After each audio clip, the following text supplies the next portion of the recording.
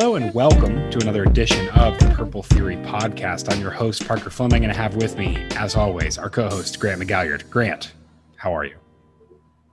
I'm doing great, Parker. I have a 4-day weekend approaching, so life is good down here in Bay City, Texas. It is hard to beat a 4-day weekend. Yeah, got a little golf trip planned. Me, my dad, and the uncles are headed to Horseshoe Bay. There's 3 courses there. We plan on playing all of them and, trying to break 90. Nice. It's going to be very, very hot, but we're looking forward to it. This has been works for like 3 years, so it's going to be a good time. Well, very cool. At least it's not going to be raining, which I don't know why we talk about the weather at the beginning of our podcast every week now, but we're old men and we talk about the weather and Steely Dan, so that checks it off. Yeah. How's your neck of the woods in your undisclosed location? It's good. We left Maine. Maine was fun, but there are too many people, so we decided to drive south.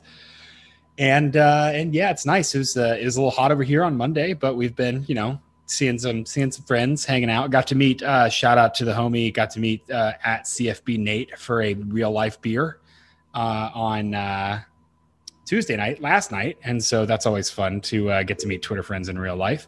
So yeah, it's been pretty all right. That's awesome, dude. And how's this for a transition? You ready? I'm here for it. In addition to good news on our personal fronts, good news on the TCU baseball front. Kirk Saarloos, your newest head coach of TCU baseball. Parker, I think you and I both agree, good hire. Yeah, I think that Kirk has been played an instrumental role in TCU acquiring and developing pitching talent the last couple of years. And I think that he will add a measure of continuity, certainly have the backing of a bunch of players. I was worried that there were shenanigans afoot, given that it took some delay, but I'm going to, say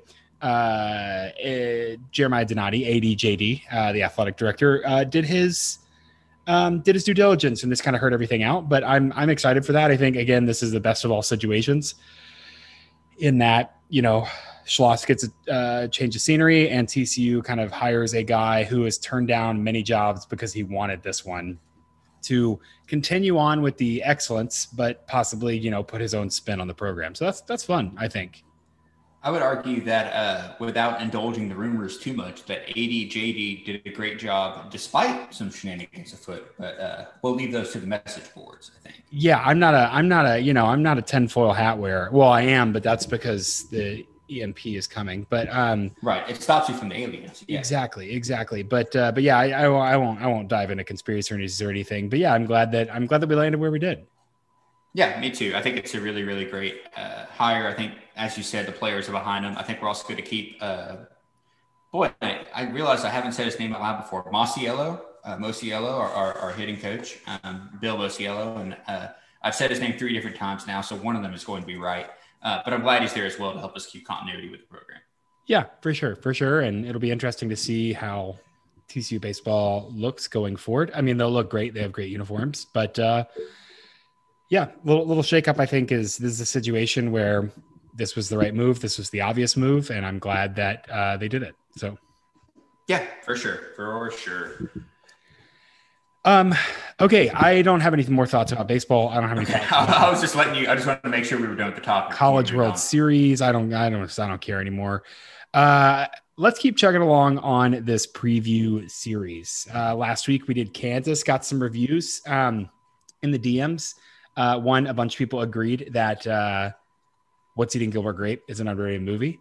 And a lot of people said they loved this because it wasn't just, we weren't just creating content. We were really looking into a team. And so I was flattered by some of the kind words people had to say about a stupid preview about Kansas. So we're having fun with these, and hopefully you're enjoying them.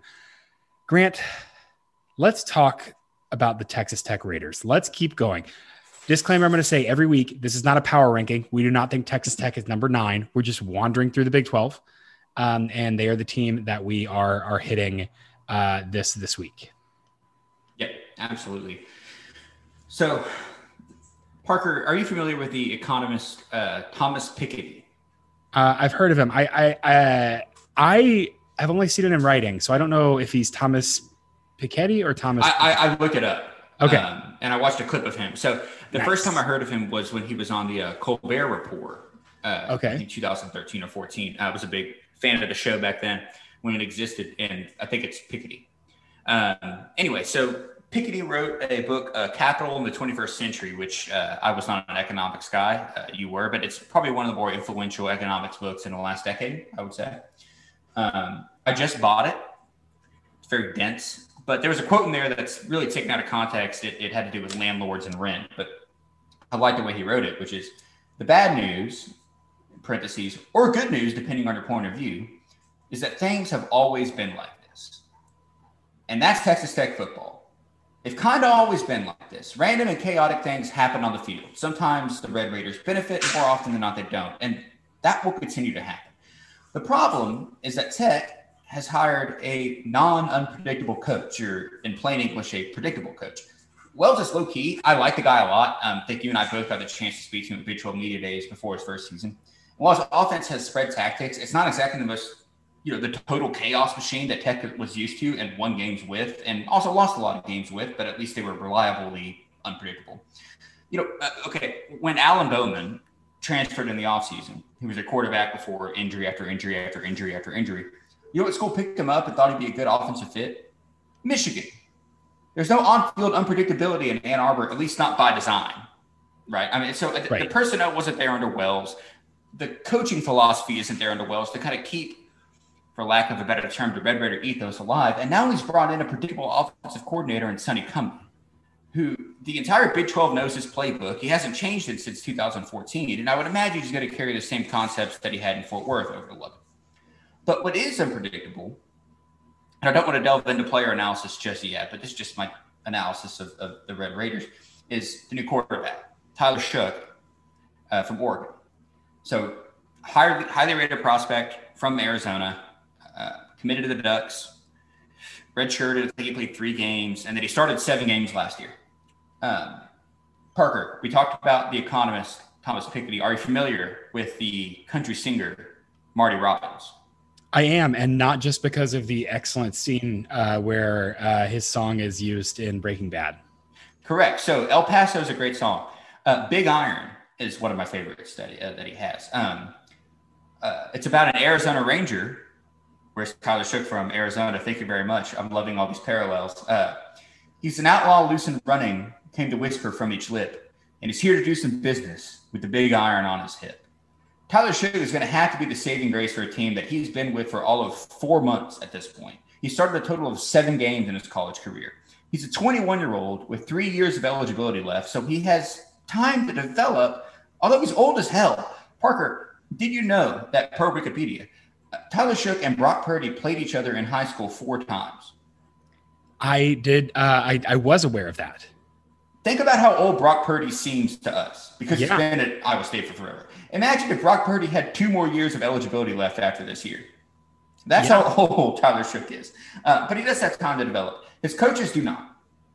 There's still no proof of concept in Lubbock. And firing David Yost, the offensive coordinator, who has been with Matt Wells since they were at Utah State together, means Wells knows he has to prove something this year. These are caveman stats. Please bear with me. 2019, Texas Tech was 53rd in points per game and 84th in offensive points per game. They got worse in 2020. They were 57th in points per game and 109th in opposing points per game. Although the Texas game does skew that, because that was like a 66-59 wacko overtime bonanza that made no sense. The point is, this is a make or break year for the Texas Tech administration, especially with successes in baseball and basketball. They don't want to see football lag behind those 2 programs. We talked last week about how Kansas needs to manage expectations and allow Lance Leipold to build. Matt Wells does not have that luxury, especially in year 3. Bringing in Cumbie, an alumnus with a less than sterling record, let's say, in recent years, seems like a last-ditch move. It's bowl season or bust for the Red Raiders. I think Wells knows that. And anything less, say perhaps wins over both Oklahoma and Texas and no losses to Kansas, if you go 5 wins there, maybe, we're probably going to see another changing of the guard out in Lubbock. Yeah. I agree with all of that. And I think that is just a weird, precarious situation in Texas Tech. I don't know how much the average listener knows about this, but there was a straight up coup, an attempt to oust Matt Wells last season. There was a name floated that a certain Fort Worth contingent of Texas Tech fans wanted to install at Texas Tech. That was appalling. But, when you want to win football games, sometimes you do crazy things like try and hire disgraced liars and scoundrels. But yeah, so I think this is it. This is the put up or shut up year. I think the firing, Sonny Cumbie is David Yost in a wig, or vice versa. David Yost is Sonny Cumbie in a wig. Without the wig. Yeah. And so I don't think that's a huge substantial change. They're still going to run the air raid. But I think, you shore up with some transfers on both sides of the ball, getting Arizona linebacker Colin Schooler, from, at the beginning of 2020 season, and having him be able to play last year really helped in terms of getting him in there and kind of moving around. So, I can see it a little bit of, okay, this is the year that Texas Tech needs to make a demonstrable step forward from, hey, we're a weird team that's good for one or two weird wins a season, to, hey, we're a consistent bowl competitor. Because I think Texas Tech should at least be that in an ideal world. One really interesting problem that I think, before we get too granular, with Texas Tech and with that job in particular, is that it has become exponentially harder since TCU joined the Big 12, since SMU and Sonny Dykes over there have started creeping into the DFW market. Between Baylor and TCU and SMU, Texas Tech a little bit is getting squeezed in terms of talent in Texas. And that's one thing that Texas Tech kind of had going for it, was they were able to say, hey, we'll get that, fringe first tier, second tier Texas talent. We'll amass those guys, and then we'll still be able to put together a pretty dang good team. And that resource has been tapped a little bit. And so I think that's interesting kind of structurally to look at. Man, it is way harder. It's hard to recruit people to Lubbock. It's way harder to recruit people to Lubbock now that you have a lot more competitors right here in North Texas. Yeah, absolutely. Much like a West Texas oil well, there's a lot of competition, and sometimes those wells run dry. I just realized their coach's name is Matt Wells. That could have been a really good parallel. That would have been a good transition. I don't know how I do that. I thought that was intentional. I was going for it. No, I thought that halfway through. But no, I think you're correct. I think they're just kind of in a holding pattern. I don't think Tech wants to be in a holding pattern. No. No. Who among us wants to be in a holding pattern? If Kansas was at a holding pattern at 4 wins, they would take it. Yeah, but that would be, so I would contrast the holding pattern with equilibrium of like, what can you be? Yeah. Okay. So let's do some first principles about Texas Tech. Head coach Matt Wells, this is year 3 for Matt Wells. Yes, it is. Offensive coordinator Sonny Cumbie, who has been in Texas since 2008 or something. And been a coach all around. He's been, somewhat playing a weird role at TCU. Last year, Sonny Cumbie was not calling plays. Sonny Cumbie was functionally not the offensive coordinator for TCU, and his contract was expiring at TCU. And the way that TCU likes to do things, they really don't like to fire guys. And so this was just kind of, it worked out really nicely that Cumbie took another job when his contract was up. And, Keith Patterson on the defensive side of things has kind of built a little bit of a respectable unit. There have been some talent. Jordan Brooks was a first-round draft pick a couple of years ago. And so you have some interesting pieces here that could coalesce into, a vision. They're going to be, zone rushing. They're running play action about one out of every 3 throws. Their screen rate is going to be, 18%. Last year. They had some issues with Henry Colombi and Alan Bowman getting hurt, and they just had to get the ball out quick. And so Keith Patterson's playing this 3-3-5 defense too, which I think is really interesting given the personnel that Texas Tech has. We'll talk about that a little bit. And they weren't very good last year. They were 91st in EPA margin, negative 0.049. They were 102nd on offense, 52nd on defense. Actually decent against the pass, but mostly that was because their run defense was so awful. People could kind of attack that as well. They were down, and my favorite little stat is ECHL, which is just the productive drive rate, and they were down in that by a margin of about 32 percentage points. So just kind of not really getting into advantageous positions on possessions and letting their opponents get into advantageous positions frequently. So last year was 3, and last year was 4-6. They avoided an embarrassing loss to Houston Baptist. They blew a potentially program-changing win over Texas in overtime there, and then had some close games throughout the season. And at no time did Texas Tech look like they had it together, even though they kind of had moments where things were potentially going their way. They beat West Virginia, which seems like one of the oddest results of the season. And they had, I'm doing this ad hoc and I'm sorry for this, they had what, one, two, three one-score losses. And so there's potential there to say, hey, they didn't have a quarterback, their offensive line had some issues, and they have tried to address those specifically. Maybe they'll be able to make a step forward, but I'm not sure I buy it. And I think we'll have to talk about personnel to talk about why we may or may not buy it.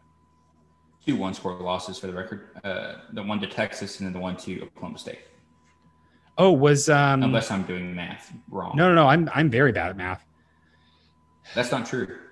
No, it is. I'm bad at like the computation part. Oh yeah, no. I looked at Kansas State and called that a one-score loss, but that was 10 points. So I was wrong about that. Sorry, I was not trying to be pedantic. Just trying to does it make you feel good to correct me live on air? I also wanted to stave off the corrections from like the 3 Texas Tech fans that listen to this podcast and give us feedback.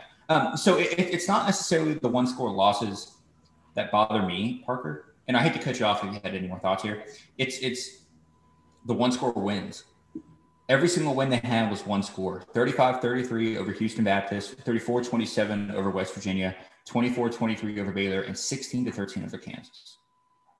They're not winning games convincingly, and when they're losing games, with the exception of, I guess the Oklahoma State game or the Texas game, which were both like weird blowouty, or not blowout, like score-happy games, they were getting beat. 31-15 to Iowa State, 34-18 to TCU, with the dumbest field goal attempt of all time, if you remember that game. 62-28 to Oklahoma. I mean, it was a weird. It just didn't look great. Yeah, I mean, I think that's kind of saying when it all came together, the best they could do was one-score wins, or against bad teams, close losses. Yeah, I mean, we'll talk about West Virginia, but that win is so odd. Well, that's true. Sorry. Yeah. But yeah, I mean, a one-score win over a Baylor team that just wasn't very good, and then whatever the hell they were doing versus Kansas. Yeah, so I don't know. A lot of volatility last year. Let's talk about the elephant in the room. Let's talk about the Oregon Duck in the room. Quarterback Tyler Shaw. I don't know how to pronounce it. It's kind of like the word. You ever eat like interesting foods? And there's the it's spelled PHO. It's like noodles, and I don't think that counts as interesting foods. There was a restaurant by TCU when I was in college. Sure. Well, TCU, Fort Worth's an international city. But so it's pho. And so I don't know if I'm pronouncing it. I think is that what I'm doing? There's a k at the end. It's like shug. Shug. Okay. Shug. That's a shug. I think is good. Okay. Yeah. Tyler Shug lost the job to Anthony Brown at Oregon. There's our episode title right there. Show like pho.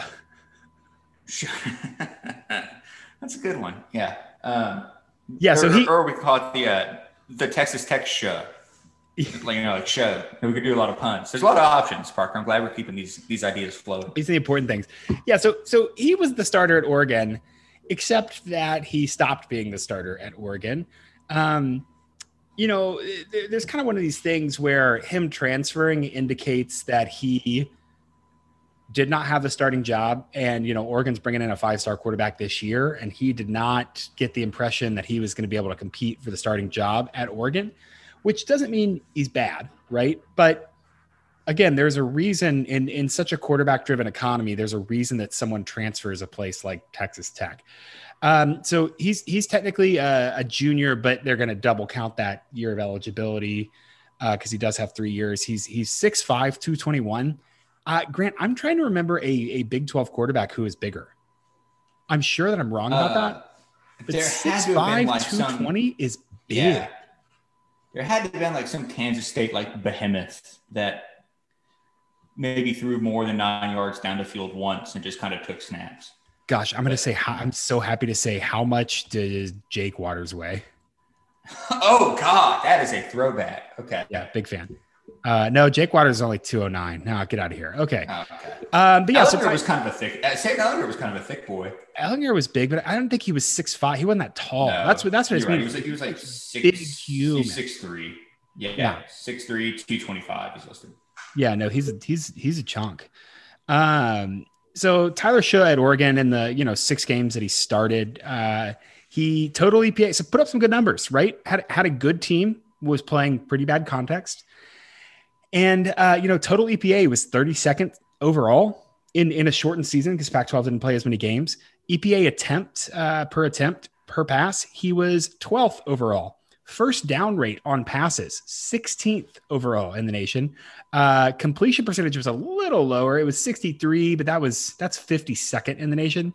And then his yards per completion, 9.2, which is 16th overall. Excuse me, that's yards per attempt, not yards per completion. Yards per attempt, 9.2. So not a bad performance by him, but he's kind of become a lightning rod in the Big 12 because basically 2 dumb mock drafts have put Tyler Shaw in the first round of the NFL draft in 2022. Grant, discuss. Well, I have like 4 things I want to say. One is that if he was that good of a quarterback, why did he lose his job last year to Anthony Brown, who transferred in from Boston College? And that's not to disparage Anthony Brown, but he's going to be the top guy in 2022. I don't necessarily know why he didn't. I mean, that's a rhetorical question. I don't know the internal politics at the University of Oregon, but it's weird. Second thing is he's not going to be a top pick in 2022, I don't believe. Third thing is this is the part where we get to dunk on our friend Shehan Jr. No, I'm kidding. He's also the first team quarterback in the Dave Campbell's Texas Football Preview magazine, which got a lot of, let's say, social media play on Twitter last week. Yeah. So I'm kidding. I don't want to dunk on Shehan. I'm only doing this. I love dunking on Shehan. I know. I understand the argument for why you would say, oh, Tyler Shaw is going to be the best quarterback in Texas or whatever. I mean, one, it's kind of silly because he's not the best quarterback in Tanner Mordecai is probably like if we have to go by these standards, right?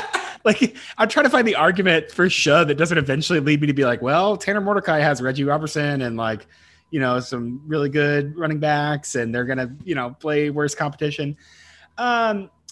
Yeah, no. So I think that this is one of those things you have to do. Grant, I'm going to get weird here for a second. Are you prepared for this? Right. Okay. Yes. I grew up in an evangelical church, very familiar with the evangelical world. Studied religion at TCU in addition. And so just very, very familiar with this. There's this tactic that sometimes an evangelical preacher will do, and they'll talk about Jesus. And I think they're citing C.S. Lewis sort of, but they're saying they're not sort of, they are. But he says, okay, when you're confronted with Jesus, you have to do 3 things, right? Yeah, you either have I know to this say, one. Yeah, it's the hold on. Just let me show off how much I know about it. Oh, yeah. It's the trilemma. Yeah. The trilemma, right? Yeah. And so it's either he's, liar, he's a lunatic, or he's Lord, right? And it's like, all right, you got to figure that out before you go to bed tonight. You've got to decide which one do you think it is, right?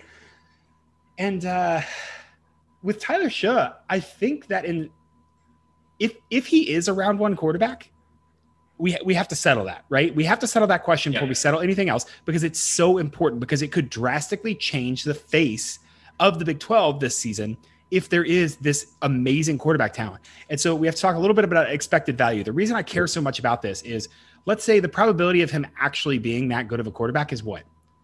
2%? Just arbitrary. I'm not standing by that. Sure. And 98%, nope, 0. He's just a guy. The payoff and the intrigue and the conference altering reality of him being that 2% outcome is so great that an expected value, we have to address it. And so that's maybe the most pressing question for me in the Big 12 right now is just, what FPI had Texas Tech in the top 30, I think maybe even the top 25 for their preseason predictions, which again, just seems crazy, but they have some context, they have some guys. And if Tyler Shaw is in fact a first round quarterback, Texas Tech, the ceiling is dramatically different for Texas Tech, given that I don't think that they have had a context this competent in a long time. I think that's fair. I think in 2003, the Cleveland Cavaliers drafted LeBron James. The number 3 pick, I believe, was Carmelo Anthony, the New York Knicks. The number 2 pick was Darko Milicic, the Detroit Pistons. Because there was that 2% potential. Right now, Darko became a bust, especially when you think about him in between LeBron James and Carmelo Anthony. But they had to take that chance. I'm basically just kind of restating what you're stating here, but I do agree that, look, the odds may not be great. They not even be good, but if Shug does maximize the full percentage of his potential, it's really going to help Texas Tech, especially when you look at the other quarterbacks on the roster. Parker, I have a stat for you that I find interesting.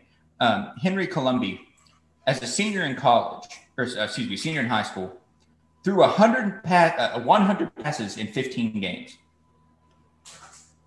Seems like that's not a lot. He started all of them. So I need to go back and watch film of this offense. Oh my god, that's basically what they're working. He cannot run at all. No, he can't. Yeah. Okay. Well, so can I? So again, tying a bow on that, and getting a little bit more to the team and less specifically about Tyler Shaw.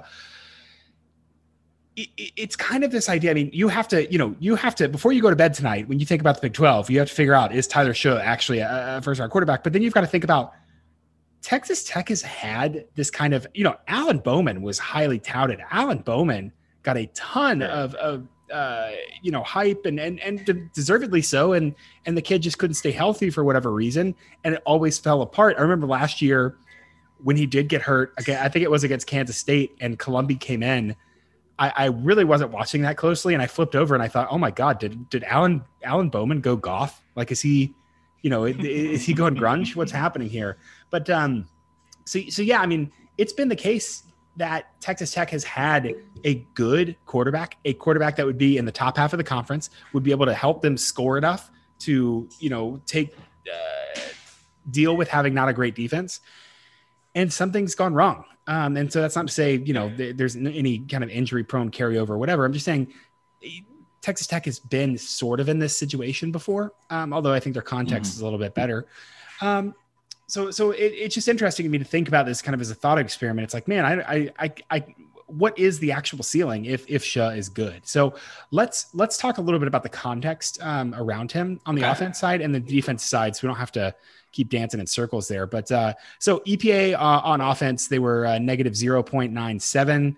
That's 102nd in the nation. Negative 0.058 for rushing EPA, which was 74th, and negative 0.127 on the pass, which was 99th. That passing figure is kind of funky because they were very much boom and bust. And so they throw a lot of screens because they had a bad offensive line. They're trying to get the ball out quickly. And so they had some big plays, and they had some serious big play potential. They averaged on defense 2.39 X points per drive. That's 59th overall. And then again, that echo rate, that productive drives rate, just 59.11, which is 94th in the nation. So not a lot of ball movement there, really reliant on explosive plays to score. And even then not scoring that much, less than a field goal per drive. So, again, they weren't good, but they had pieces. We talked about last year on the podcast, Eric Izukama and TJ Vassar as a duo being terrifying because they were just so big. And so I think there's a lot on this offense that's really interesting. Grant, let's talk about the offensive line. Let's talk about who's going to be protecting Tyler Shaw, as he presumably doesn't just throw screens for Texas Tech. How do you feel about this unit? I'm optimistic about the Texas Tech offensive line. There's a lot of beef. There's a lot of beef. This is a hard name for me to say. Weston Wright. Those back-to-back W's kill me. But Weston Wright's a good guard. Dawson Deaton back at center is going to be huge. Obviously, the other elephant in the room, TJ Storment, following his former offensive coordinator, to Lubbock, former Colorado State Ram, former TCU Horned Frog, now a Texas Tech Red Raider, really seeing all the sights of the American West during his time in college. He could have optimized his road trip a little bit better. He had to drive through Lubbock to get to Fort Worth. Maybe he's going to go back and get his stuff in Colorado State after this, and so he just had to go back up. Listen, that's a beautiful campus. I wouldn't blame him if he chose to do so. Storment's fine. He'll be fine. I don't. He's okay. I think it's hard to make a super strong judgment about him based on his 2020 experience, just because TC's offensive line was a patchwork quilt, and you're basically playing one-on-one ball, and you can't rely on the guy next to you. That's rough. Counterpoint. He also literally let Mike Rose walk around him in the Iowa State game to a sack. Which he did. It's stuck in my mind. But they have other pieces as well. I mean, the returning Josh Berger, the returning Caleb Rogers. We say this every week. If you return mediocre talent, do they get better? Who knows? But at least they are returning Berger and Rogers, and they're not as bad as we talked about last week with the Kansas returning line, who lacked convincing qualities. So pulses, even they might have even lacked pulses. Yeah. I think this is going to be a strength for Texas Tech, and I think they should take advantage of that strength because they're going to lose a lot of those guys next year. Yeah, and you look at some of their stats, like pressure rate was 16.93, which is pretty good. They only allowed 10 sacks on the year. Their rushing success rate was 47.8, which is good. That is a decent rushing offense. And guys aren't getting the quarterback. Again, that's influenced by some selection because with Henry Colombi, those numbers are going to show up. The pressure numbers are going to show up and, hey, we can't leave this guy in the pocket. So we're throwing screens and, we get short completions that kind of skew the pressure numbers to kind of obscure the talent reality there. But man, I think this rushing offense is worth talking about. SaRodorick Thompson is one of the better running backs in the Big 12, although everyone has a good running back in the Big 12 now. And being a good running back in the Big 12 is no longer impressive to me because anyone can do it at the drop of the hat. But he, 38% of their carries, he had a 36% first down rate. So better than 1 in 3 rushes of his were going for first downs. Yards after contact, Grant, 3.75. That is getting hit and then bumbling and stumbling for a little bit.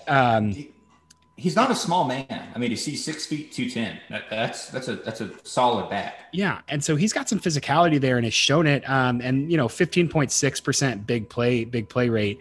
And so SaRodorick Thompson is a name you hear a lot. The other one that I really really like is Xavier White. He's their running back, the backup. I'm so bad at this. There's another guy who got basically the same amount of carries as White, but was decisively kind of the third string running back. Taj Brooks or yeah. Maybe it's Taj Brooks. So Xavier White had only 21 or almost 22% of the carries last year, but a 37% first down rate, 4 yards after contact on average, and a 17% big run rate. So there's 2 guys back there. I think SaRodorick Thompson and Xavier White were both in the top 10 of first down percentage in Big 12 running backs last year. They both really were able to kind of convert after they got hit, which they did get hit. And I'm really interested to see, Sonny Cumbie is going to run an inside zone offense. And that combination of Deaton, Wright, and Stormont on the left side there makes that very interesting because if these guys can run after contact and they were getting hit at the line last year, you have a competent, experienced left side of the line, you get them a little space and they have a rushing threat that becomes much more potent. Yeah, and that zone is consistent with what Texas Tech did last year. Per Pro Football Focus, of the 290 attempts that Tech did last year, 218 of them were zone schemes. So there you go. Also, I would like to point out, Taj Brooks had 80 carries. Xavier White had 74 carries. Xavier White averaged 7 yards per attempt. Taj Brooks averaged 3.8 yards per attempt. Yeah. Why did that happen? Because somebody had to get in there during Oklahoma and stop. I'm guessing that you had to stop up some carries. Fair point. Yeah, that makes a lot of sense.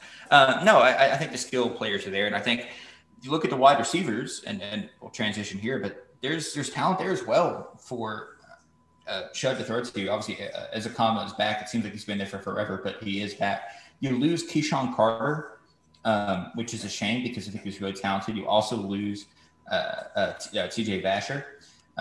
But, there are other players on this roster that can make an impact, especially with the kind of scheme that Cumbie runs where, hey, you're going to be throwing to a lot of guys.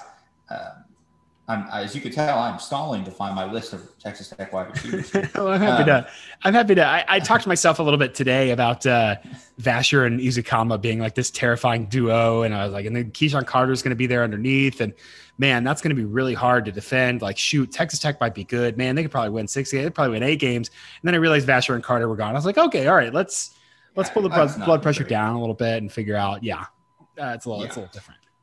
It's a little different, but no, they're still. I mean, they brought in a couple from the transfer portal. Caden,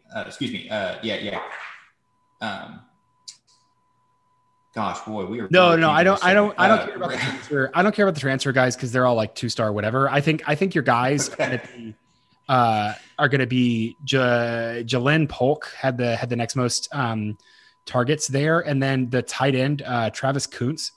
I've got bad news for you, Parker. Jalen Polk transferred to Washington. Son of a gun. Well, never mind. He's off. This transfer portal is a mess. And here, okay, I'm going on a side note. Transfer portal is a mess right now. Changes every day. Also, 247 unannounced changed their freaking website and broke my scraper. And now I can't scrape the transfer portal. And so I have to go back and fix that. But that was so annoying because I tried to run it again before today and it did not. If there are any errors in this podcast, please contact Dean Straka at 24/7 Sports and just send him all of our complaints. Go DM Dean and tell him to fix that crap. Can I tell you this now? Looking actually at what the receivers they're bringing back, it's not that great. I mean, it's thin. Jalen Polk transferred, TJ Vasher transferred, Keyshawn Carter transferred. Xavier White was a good pass catching back, but okay. Man, it ain't a lot. You have McLean Mannix at wide receiver. You got him. So that's there's nobody. The TBD second playmaker for Texas Tech at wide receiver. They are going to have Izukama, who big outside receiver who is very scary. Average depth of target, 13 yards. He was getting downfield. Yards per completion, 16.3. And he caught 63.9% of his attempts there. So that'll be the big threat. And then we'll see, how they get the backfield involved. We saw at TCU Cumbie, a little bit get some versatility and, lining up a running back outside. You saw what he did with like Shewa Olanalua playing receiver. That was largely because there wasn't anyone else. But I think there are some. That's probably the biggest question on the offense is who's your secondary receiving playmaker? What is that going to look like? But I do want to say that I think Izukama could easily be one of the best receivers in the conference. I absolutely do. I mean, I would have put him first team all Big 12 preseason. I mean, just because he's going to be one of the main targets for an offense that likes to pass a lot. Really, maybe the only target on an offense that likes to pass a lot. So, yeah, I'm as we say every year, I am worried about Eric Izukama. Yeah, well, just TCU with that big play nonsense, it makes me worried. Yeah. Interesting. Okay. So again, the offense, I think the picture I'm pointing there is like they're going to have a boringly consistent but thin offensive line. They have a quarterback who theoretically has a really high ceiling, 2 really good running backs, 1 absolute stud at wide receiver, and then a lot of question marks as to how this is going to coalesce. They just hired a person whose experience and expertise is helping quarterbacks get better theoretically, and not so much designing an offense to maximize the individual talents and make the sum of the parts greater than the whole, or vice versa, whatever. I said that wrong. But so I think that, if there's a burning question for Texas Tech, in addition to, probably dominates the idea of who's going to be the second playmaker, but it's who are they going to be? How are they going to be able to put Tyler Shaw into this? Are they going to run the Columbia offense from last year and just try and do that harder and say, hey, we're going to do screens and runs and then take a big shot every now and then? Or are they going to be able to, if Sonny Cumbie does have somebody like Tyler Shaw, who might be more accurate than Max Duggan, might be a little more accustomed to kind of playing that game, can they get a little downfield action in a way that Sonny Cumbie trusts Shaw to make those throws? I don't know. No, I agree. I think that line's really going to open up the offense so they're not having to dump it off to the running back for fear of losing 8 yards on a sack every daggone play. I think it'll be an improved offense, even if, I was going to say something mean about Sonny Cumbie. I don't want to because we do that enough. But I think even if the scheme isn't going to be as innovative, I think the what's the word I'm looking for here? The bedrock of the offense between a good quarterback, a good running back core, and a solid offensive line is there. Just got to find ways to get receivers open. Yeah, which again is something that they couldn't have said the last couple of years. Like they didn't have that foundation. So, okay, let's if you don't have anything else on the offense, let's flip to the defensive side of the ball. Defense, 52nd. You heard that right. 52nd in EPA per play allowed. Negative 0.22 per play. Negative 0.021 against the pass, against the rush, which was 66th, and negative 0.23 against the rush. Said that so backwards. I'm going to leave it. I'm not going to cut it. That's okay. Against the pass. Listen, we spent 5 minutes earlier going through the Texas Tech wide receiver core. Yeah, that was rough. That was a rough podcast segment. It's okay. Hey, we're leaving it in, man. We're leaving it in. Negative 0.023 against the pass, which is 37th. And so there are grains of salt in those raw numbers because, for instance, if you go and you pick up the box score for Texas Tech versus Oklahoma State, this is really funny. They played, they basically played to make sure that they weren't going to get the pass, like they weren't going to have to deal with the pass at all. And so how they did that is they just let Oklahoma State run all over them. And so they let Oklahoma State run, I think, for something like 300 yards. Like Oklahoma State had like 2 passes, but they had 300 yards in that game, which was just it was a choice. It was a defensive choice to say, hey, we can't stop both of them, so we're definitely going to stop one. It was not good. I will say, I think it's going to be better this year. I have high hopes for the Texas Tech defense, especially at the linebacker core. Yeah, so I think linebacker is probably the biggest strength here. That trio of Schooler, Merriweather, and Rico Jeffers, who, speaking of people who feel like they've been in the Big 12 for 10 years, Rico Jeffers is here. I guess with the COVID eligibility stuff, we're going to have to retire the bit about saying this person's been here forever, but it feels like these guys have just been around forever. Everyone is Perry Ellis. Yeah, exactly. So Schooler, good linebacker, 3.3 seasons of experience. He had 54 tackles last year and 15 pressures. Krishan Merriweather, he has just under a year, about 0.86 of experience, and he had 51 tackles last year and 13 pressures. And then Rico Jeffers, 3.6, one of the most experienced linebackers in the conference by now, 49 tackles and 19 pressures. Grant, I love just looking at a defense. I love seeing 3 linebackers all be in the teens of pressures, right? They're very versatile. They're doing some weird things. I'm not smart enough to know, the nuances off the bat of how the 3-3-5 kind of fits gaps and tries to attack. But this looks like a linebacker unit who can be annoying. They will be involved. They will make tackles because the defensive line is nothing to write home about. They'll be, coming for pressure, coming off the edge, coming up the middle on blitzes. And, having 3 experienced guys who are that versatile and then a scheme that's going to kind of capitalize on that versatility, I think this is obviously the strength of the Texas Tech defense in 2021. Yeah, I agree. I think all those guys are aggressive. I think some of them leave a little bit to be desired kind of on the back end where they're almost kind of a boom or bust defense. Jeffers, for example, is a incredible pass rusher. He's a disruptive player, but he's also not the best when it comes to guarding guys in the open field. If TCU still had Pro Wells, for example, I think that'd be a pretty great, target to use against Jeffers. I think he covered 21 guys last year and allowed 18 receptions. Seems bad, but it's a linebacker. That's something he's supposed to do. He's being used to rush the quarterback. Yeah. But Merriweather and Schooler, I think, kind of make up for that, especially Schooler, who's a really well-rounded player. They're going to be aggressive, and teams are going to have to say, okay, do we take these chances against these linebackers? Because if we don't, get the ball out in time, it's going to be a disruptive play. Yep. The Texas Tech defense is really missing 2 big things, though. So as stout as they are at the linebacker position right now, just in terms of depth and experience, I really do think they're missing kind of two key things that you need to succeed in the Big 12 and in college football. They don't have an obvious lockdown corner. They don't have someone who jumps off the bat and makes you say, hey, all right, you can cover anybody. Malik Dunlap is coming in from NC State.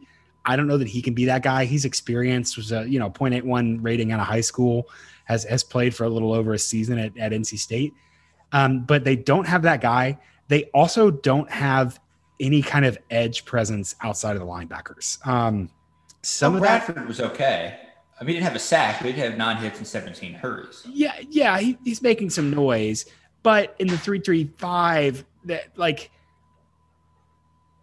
one of the linebackers is going to have to become that guy. Is going to have to become. They don't have a Jalen Petrie from Baylor. That's like, hey, you can do whatever we want, and then you get to the quarterback. That's the glue on the defense that they're really missing. And so I think the secondary is not great. No. I think the defensive line, it's hard because there's only, when there's only 3 guys, you don't really expect them to be making tackles. You expect them to be filling gaps and responsibilities, but still, I don't think they had very good defensive line play last year. And so they do have this interesting core of linebackers, but kind of the periphery of the defense for as, as well-rounded potentially as the offense is around Tyler Shaw. I think the defense is that, disunified around the linebacking core. I think it's kind of a funhouse mirror situation, which is weird because the defense was their better unit last year. Yeah, it was. They lose Zach McPherson, who was I think a really good cornerback to graduation. I just lost the guy's name. DeMarcus Fields is back. He's probably their best candidate for lockdown corner. Would you say? He's not exactly a lockdown guy, but he's probably the best returning starter from that defense. They bring in a guy from Duke by the name of Marquise Waters, who experienced, right? So I guess he plays safety too to kind of help round out that back 5. But their safeties are not good outside of him. Eric Monroe played 772 snaps last year, and charitably, he earned a 35.6 coverage grade from PFF. So it's not good from a guy that had played over 700 snaps for your defense. That's an issue they're going to have to shore up on the back end. Yeah, I mean, if you sort by, again, not that PFF grades are the end all be all, but you sort by coverage snaps, and you start looking at the guys who took the most coverage snaps and their grades, and it was rough. It was a rough experience there. And again, they got by saying, hey, we're going to stop your rushing, and the linebackers were good enough. And so this year, again, I think they'll kind of commit to that. Hey, we're going to stop the run. And the question will be, can the secondary do anything to kind of stop the passing attack in concert, or can a defensive lineman get in there and kind of, show himself to be a disruptive force up front so that they can have a credible threat of they can execute stopping the run and then have a credible threat of disrupting the pass game. Yeah, and I think having consistency, at least with the scheme and all that, it's maybe these guys just need to grow into their roles. I don't know. But when you play in a league like the Big 12 where every team is looking to kind of throw on you and score, you kind of need to grow into those roles faster. And they really just haven't done that under Wells and Keith Patterson. Maybe they need one more year. I don't know. But it hasn't been pretty. You give up over 60 points to both Texas and Oklahoma. Not great. Yeah, not great at all. But the Texas one, at least they were scoring, and so you thought, oh, maybe they'll score enough to keep up with some folks. But then again, Alan Bowman got hurt, and that wasn't even anything Texas Tech did. That was, might get some flack for this, but that was a dirty hit from a Kansas State player. It was at least a questionable hit from a Kansas State player. So, okay. So the I don't know that I'm excited about Texas Tech in 2020. I think I've gone kind of or 2021. I think I've gone on the roller coaster.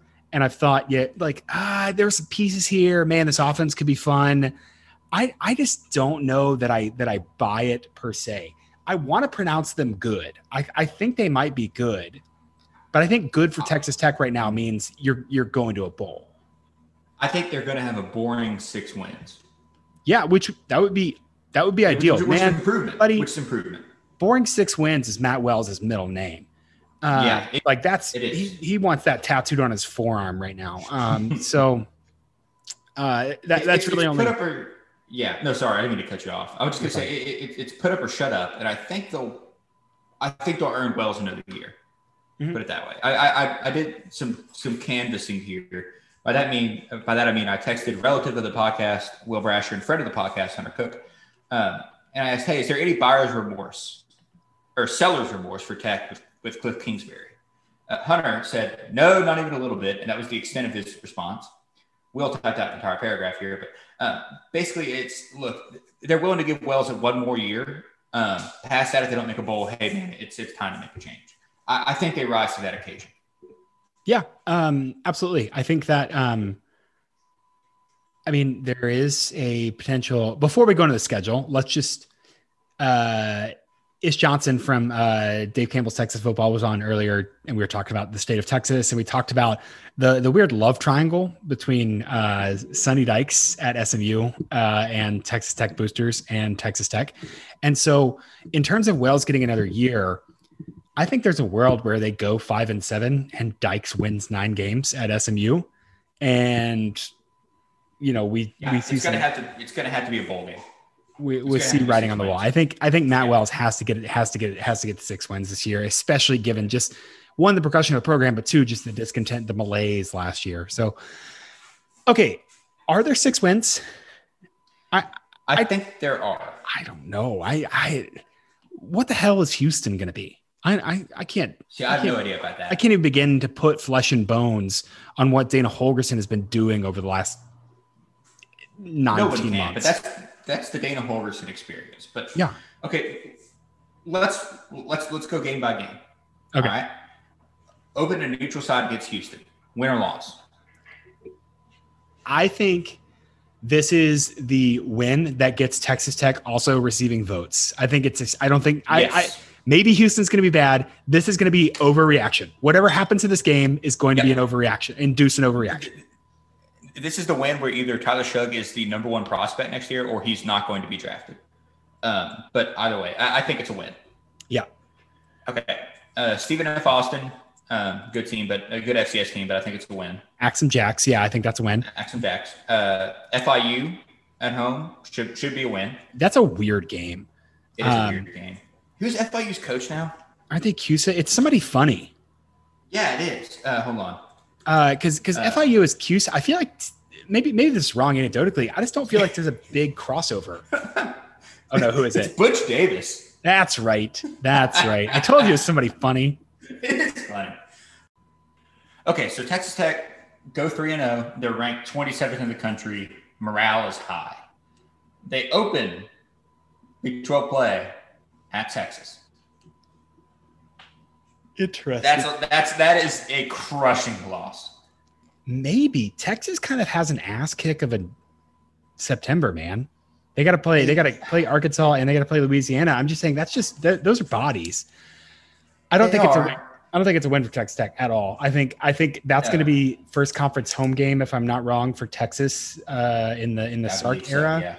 And it's going to be, again, we're back from last season and limited attendance and everything. I think it's going to be wild. And so I do think that will be a tone setting opportunity for Texas. And so I think that's where the bubble pops. Yep. And then I think it continues on the skid the next week. They play West Virginia in Morgantown. Back-to-back away games too. Kind of a letdown. Yeah. The next week is TCU at home. That is a trap game for TCU. It feels a lot like the 18 one, where TCU should not have lost to Jet frickin' Duffy. Yes. On paper, it should be a loss for Texas Tech. I'll say that. So that brings it back to 3-3, which is, again, yes, things are getting warm. Matt Wells is dealing with some issues. He gets to put a Band-Aid on it at Kansas. Although I think we said last week that is a game Kansas could win. Just because of the way the schedule breaks out. I mean, there's a world. Look, dude, Texas. Let's say Texas Tech beats Houston, 33-17. They're feeling really good about themselves. They go drop 1 million points on Stephen F. Austin and FIU. They're receiving votes. Maybe they're ranked 25th. and then they lose to Texas, West Virginia, TCU on back-to-back weekends by double digits each. And slink into Lawrence. Motivation. I'm not saying it's going to happen. I'm counting it a win, but I'm not, Yeah. not above it. Yeah. Again, we are doing these non-respected to what we said in any of the team's predictions because it's funnier that way. So, yes, I'll say a win at Kansas. Home for Kansas State. I'm going to be optimistic here and call this a win. Man, I feel like it has to be. That's really the game that I have circled here because everything else seems pretty clear. And they're going to have to win one of West Virginia they're going to have to win one of West Virginia, TCU, Kansas State to go to a bowl, which is fitting because that's can you break through to the next level? Can you kind of get in that Big 12 middle class? Again, they're good for a weird win. Maybe that West Virginia, TCU, Kansas, one of those is a good win or a weird win. But I just don't know. That's really the challenge. That's the gauntlet, right? I'm calling it a win. You're calling Kansas State a win. Okay. I am. So that gets into a bowl very easy because Oklahoma loss, Iowa State loss. Oklahoma State probably a loss, Baylor a win. Yeah, I mean Oklahoma State's at home and Baylor's away for the last game of the season. By the way, they have a bye between Oklahoma and Iowa State. Not that it matters.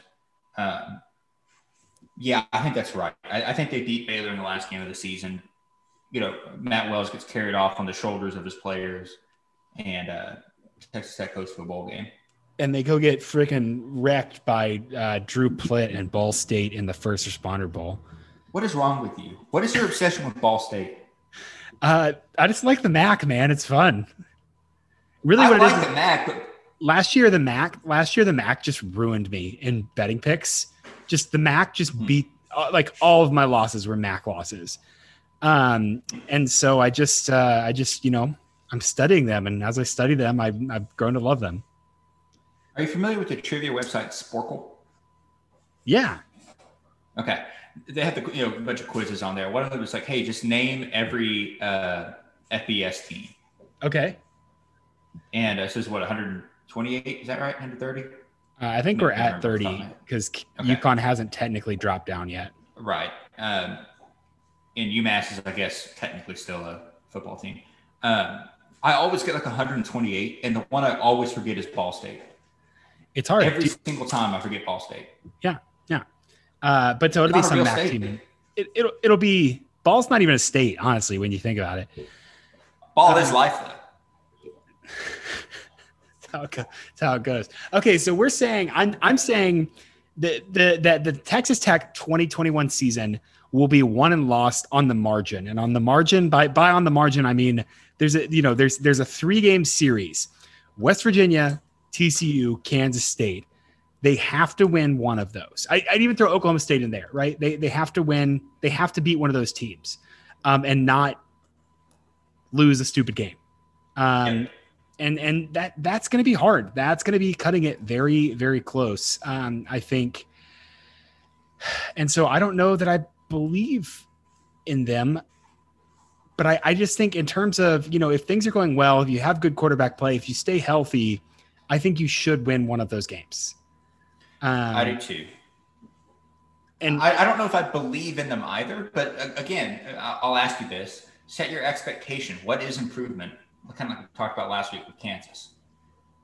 Yeah, I mean, I think their mean outcome this year should be a bowl. And so if that means, 5-7 with a couple really annoying one-score losses, that's a different thing entirely than, 5-7 getting blown out by the teams that are better than you in the conference. And so that's really, let's do that. We'll cast a vision for expectations just to say, look, one-score games, you need double-digit wins and you need one-score losses. That's what they need to be flirting with a bowl. If I'm the AD and I'm looking at Matt Wells, I'm saying if we aren't, convincingly flirting with a bowl, having crushing losses, just in terms of, it was close and we could have won it, and then winning games convincingly. What's the last, I can pull this up right now. What's the last convincing win Texas Tech had last year? I don't know. It wasn't last year. It would have been 29 because all their wins were one score. Exactly. So I don't know that they had a convincing win. under Matt Wells. Wells. The 2019 season. I'm pulling up 2019. We're doing it live. They beat Montana State 45-10. They beat UTEP 38-3 in 2019. They beat West Virginia 38-17 in Morgantown. Okay, I'll allow it. What is it with West Virginia, dude? Maybe they'll win the West Virginia game. Maybe Matt Wells has the Mountaineers' number. Yeah, that could very much be true. So yeah, it's really been since 2019 they've had a convincing win. So they need a convincing win this year against a team that they are equal to. Look, go drop 100 points on Kansas. God love you. But you need to beat somebody that is kind of in that Big 12 middle class to reestablish that you are in fact a member of that Big 12 middle class. Texas Tech lost to Kansas and then beat West Virginia by 19 the next week on the road in 2019. Life is a gift. Sure. Football is life, to quote Ted Lasso. Football is life. Football is life. Parker, this is shorter than the Kansas episode, but do you have anything else to say about the Texas Tech Red Raiders? I don't. I think we know the questions and we don't have the answers, which is the fun of football season. And I think that Texas Tech could sneakily be a middle-class Big 12 team and not a laughingstock. I think they could take themselves out of the separate themselves from kind of the Baylor, Kansas level. And, again, they aren't team number 9. I don't think they are. I think they're better than that. And so it'll be interesting to see, can they kind of make that push? Can they beat consistently those middle-class teams and sneak to a bowl? I agree. And I think that the downside of that is if that doesn't happen, there's going to be an incredible amount of soul searching to do in Lubbock to think of, okay, where do we want this program to go? Because Matt Wells was a good coach at Utah State, and he was a good hire on paper.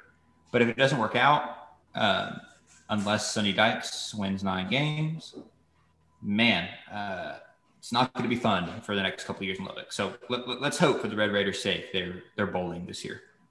Yeah, because otherwise you're just kicking the can down a little bit. Yeah. So, yep. Okay. Cool. Yeah, well, that's great. That's interesting. That's about all I have to say about Texas Tech. Generally, all they deserve, really. We'll keep doing previews next week. I don't know. I'm not committing to a team. Do you have a preference? Where do you want to go? I like doing it. No, you know what? Do you want to make it a surprise? Or we can just do Baylor, whichever. I think let's just do Baylor. It can't be a surprise. There's only 7 teams left. We'll do Baylor next. Get that one out of the way. Maybe something fun will happen in the college football world, and we can talk for like 45 minutes about that. Wait. Baylor. Oh my God. We didn't talk about the playoff. I don't care about the playoff. I'm not talking about the playoff. Okay. All right, perfect. Good. Glad to hear it. I'm standing on it. A man's got to have code. All right. This has been the second installment of the 2021 Big 12 preview series here at Purple Theory. Thanks for listening. You can find me on Twitter at Stats of War, and you can find Grant at Grant McGalliard, spelled like it sounds with all of those vowels. Until next week, be well, tip your waitresses. Go Frogs. Go Frogs.